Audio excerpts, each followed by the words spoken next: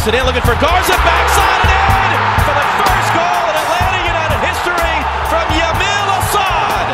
Take a look at history.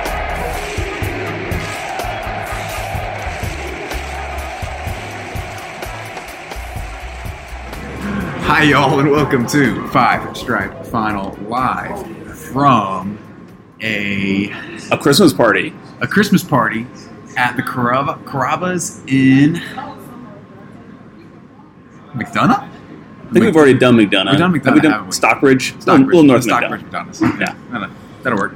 Works for us. Anyways, we are live from what is very much a Christmas party here in the press box of Mercedes-Benz Stadium. We have folks coming from all over the place, from national writers to the Valdosta Times, which is a fascinating mix and collection of humans right now in this press box. I can't stop looking around. If I get distracted at any point here, that's the reason why. I mean, distracted more than I normally get. Anyway. Yeah, we're surrounded by the stars here. I was behind Jason Davis in line in security to get my bag tagged. It's weird. It's weird, man. I don't know what to think. I'm all confused. It's very strange to be even like remotely associated with a lot of these people who have way more Twitter followers than us. We were just talking about it. Yeah, exactly. Mm-hmm. We don't like it. We don't like this at all. Yeah, it's really like this is our house. I feel exposed. Yeah. It's like they're walking around. They're eating our brownies. They're eating our ice cream. Mm-hmm. You know, like they're breaking our ice cream machine. That's our job. That's damn right. Damn right it is. Damn right. Anyway, we got to find an all-star game hopefully coming up at some point here before Juventus goes full Juventus and probably ruins it with like a 1-0 snoozer. A Catenaccio. Yeah, exactly. But we'll get to that eventually. First, we do want to talk about, since we didn't get y'all a post-game HDAT after Montreal, because one, we're kind of lazy. Two, we just had a whole lot of nonsense going on this week. A whole bunch of all-star stuff. We'll get to that in a second. But do want to mention the 2-1 win over Montreal. It was 2-1, wasn't it? I totally 2-1. forgot about the. Right? I blacked out for the last 10 minutes of that game. It came to me right as I was saying it. Like in mid-sentence, I remember the scores, which I'm glad I did. But Joseph scores twice the brace for him. He's well ahead of the pack in the Golden Boot race. 24 now on the year. Only 2 of those beyond the 12-yard penalty marker there, which we've kind of discovered in the last week, which is just insane. A ton of those coming inside the 6 as well. He continues to score and score ugly as well. Fortunately, works out pretty well for us this time. A late goal from Nacho Piatti makes things kind of scary there at the end, but we did not pull a Dallas in this one, which is good, and we kind of bunkered back. I had an interview with Soccer Down here earlier this week, and I kind of just described it as boring. Like it was kind of like a boring game, but that's kind of what you want, right? When you go on the road, you kind of just want like a boring ho hum type of win. You know, you don't want fireworks typically, because typically if that's happening on the road, not a good thing. Not a good thing for sure. And they've done a good job of limiting that this year, save for one game. And besides that, you look at this road record for us, it's pretty phenomenal. Are we 8-2-2 or 7-2-2? 7-2-2. So, and that equals the most road wins from a team since 2015, and it's July right now. Well, technically it's August 1st today. Right. So, but since we basically matched the highest win total from any team on the road since 2015, that includes last year's Toronto team who set a points record. Right. So, it's pretty impressive. And then we only need like 10 is the all-time record. That happened. That's the all-time record, I think, from DC. No, it's 10. It's 10 from DC. It happened in 97, 98. So does it really count? Right. Like, are those records even real? I'm pretty sure they were just like writing down. Yeah. God bless Roy Lasker. Like I'm pretty sure no one was watching the games, and they were just There were some people in this press box right now who were probably very close to Roy Lasker. They would punch me in the face if they would. They would punch me in the face if they heard me say that the MLS didn't exist back then. Lassiter, or Stern John for that matter. Yeah. But the road form has been fantastic, and I mean, if you look at the road games that Atlanta United has left this season, it's looking very much possible that they could get to 10 or even 11 and break that record. They've got away games against San Jose, who's the second worst team. No, I think they're the worst.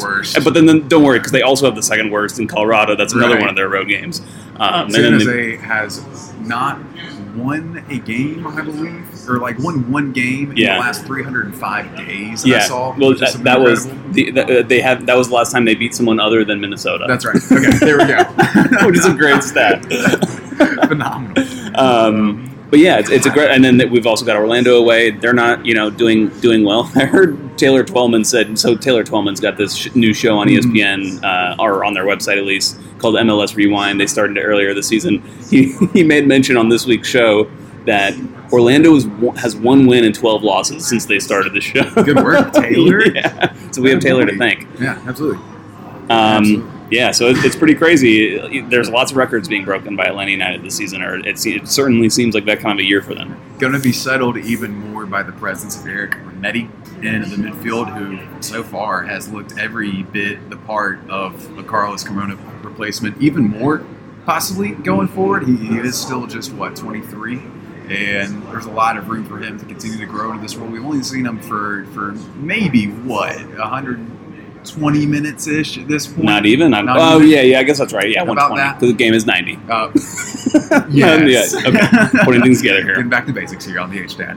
But yeah, he seems to be that kind of presence in the midfield that you don't notice unless you're looking for him, which is something I thought a lot with Carmona. If I wasn't looking for Carlos Carmona last year, I wasn't going to really notice Carlos Carmona, but he was always doing something very, very effective. Renetti seems to be very much in the same mold, with maybe a little more flair to him around the edges, I guess. Yeah. It's pretty impressive considering his performance in that, like you said, it's still early days with him, you know, not just playing with the team, but, in practice too. And it makes me think that that Tata Martino may have had a little more to do with this signing than we were led to believe. We were kind of led to believe that it was the scouting team identified him. Carlos Bocanegra had a big part to do with it.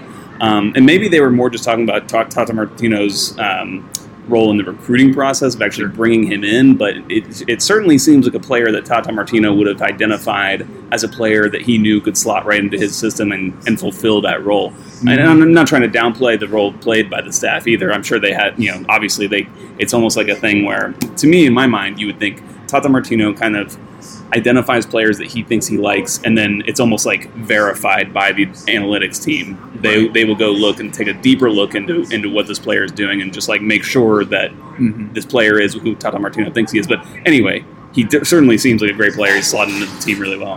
Yeah, and it seems to fit in the locker room as well. Every kind of interaction we've seen with him so far has been he's very a positive dude, very enjoyable to be around, walking out of the locker room, shaking folks' hands and stuff like that.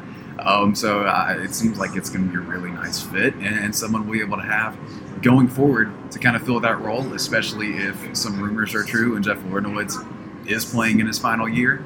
That's a throwback rumor, too. That's been from a while ago, but we have heard completely unconfirmed things. But, going forward, this could be our guy to replace a couple spots maybe. It'd be interesting to see what we do with the plethora of talent we have now. Folks come back from injuries as well. Yeah. I was thinking more about this last night, actually, based on a piece that I wrote for MLSsoccer.com, and it's a little scary thinking about this.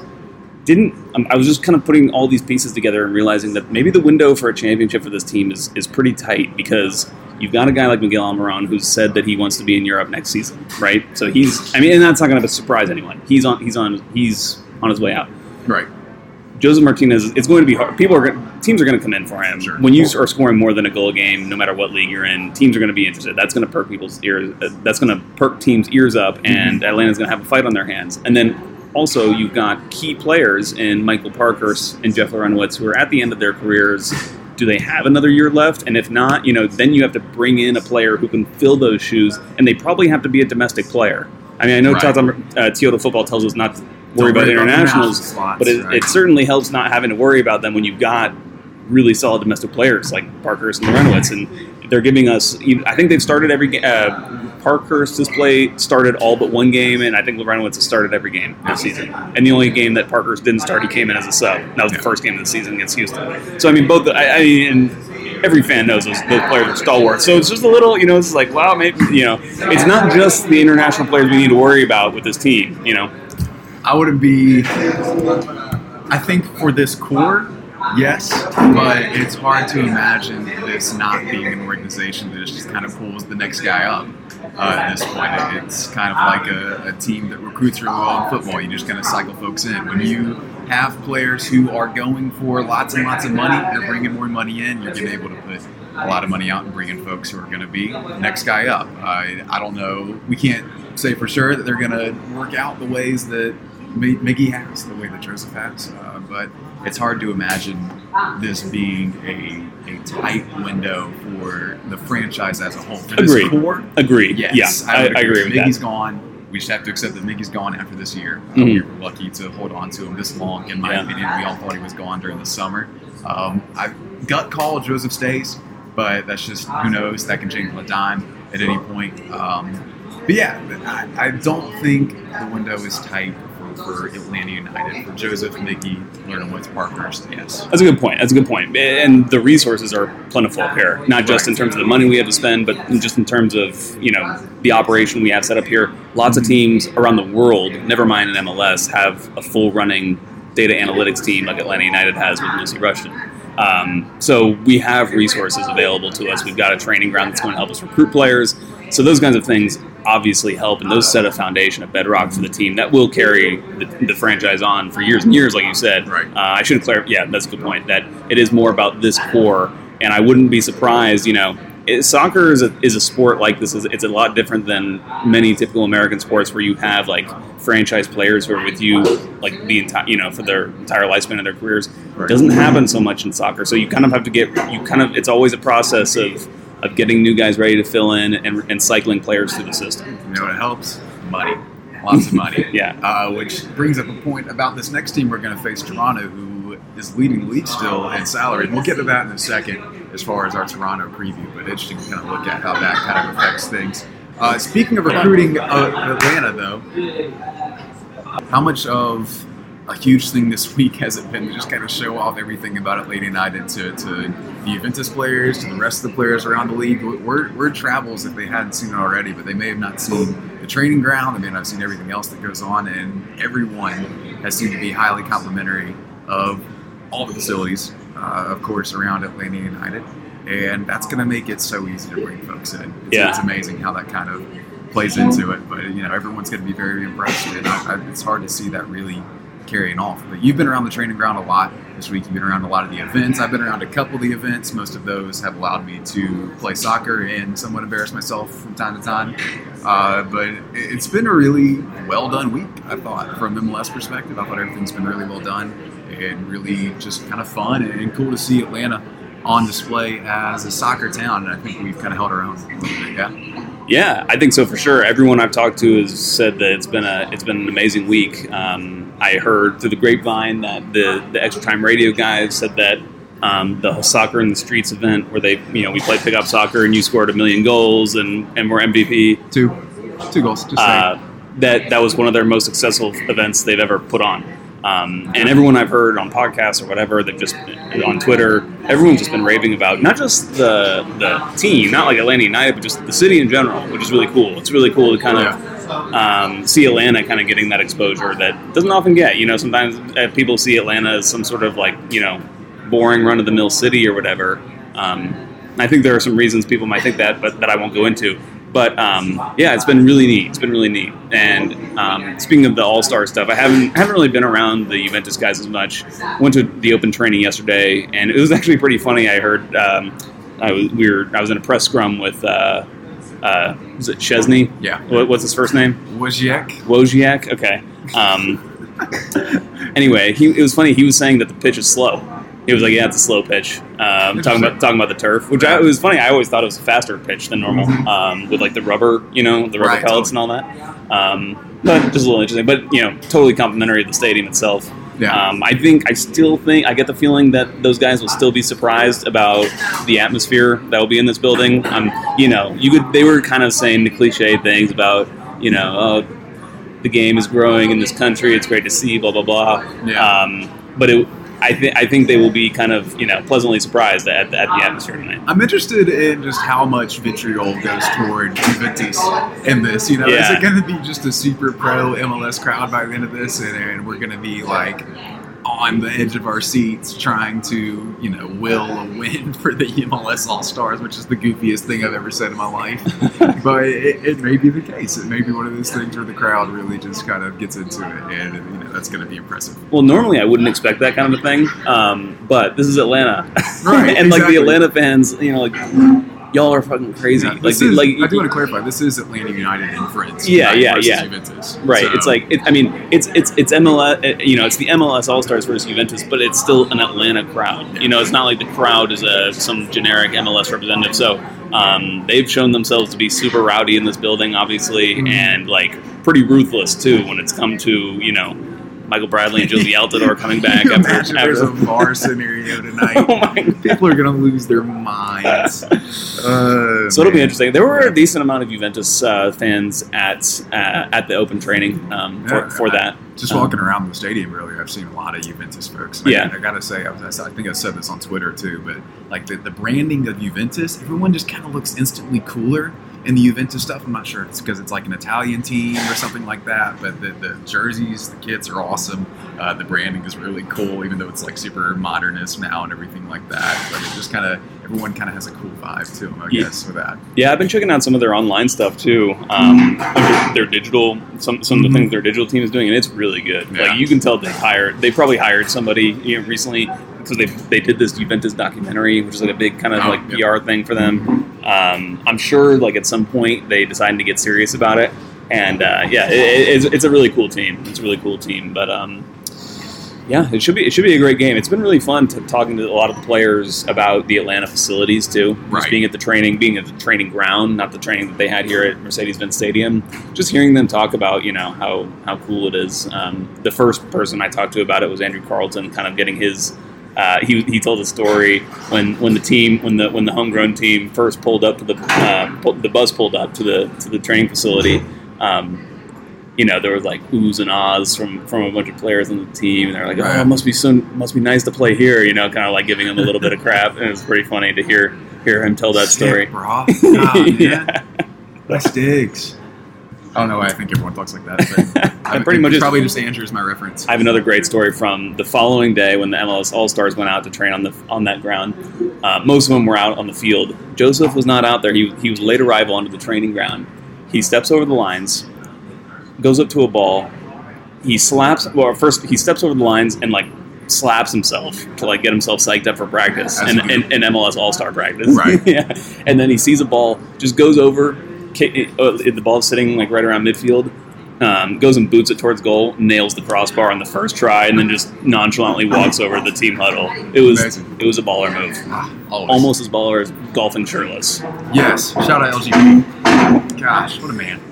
What a man. I'm sure the country club he was at was stoked about that. Yeah, I like Robin Sagini's comment to that because there was a whole set of Instagram story shots around that scene, and she just called him a freaking gaucho, which is like a cowboy. Yeah. Gotcha. Well, we have this Wednesday, and then Saturday we're right back here, man. Yeah, it's crazy. It's crazy, and there's almost some fatigue setting in a little bit, but I'm sure we'll be well rested by Saturday to cover the Atlanta United game versus Toronto FC. The suddenly healthy and kind of scary Toronto FC. Yeah, I mean they're getting players back, and they're always for them it's never been about the talent. It's always been about like can they just like actually get their shit together, more or less. And yeah, like they seem dangerous. They seem dangerous for sure. Coming off a 3-0 win against Chicago, looking at their analytics, I'm gonna go and jump right into it just because I like to do that. Their expected goal differential is really way different what their actual goal differential is. So what they're expected to have got out of the season is a huge disparity between what they actually have. It's actually the largest in the league. So they're creating the chances, everything like that. It's just not been happening for them for a variety of reasons. Giovinco is very much Miguel Almiron territory.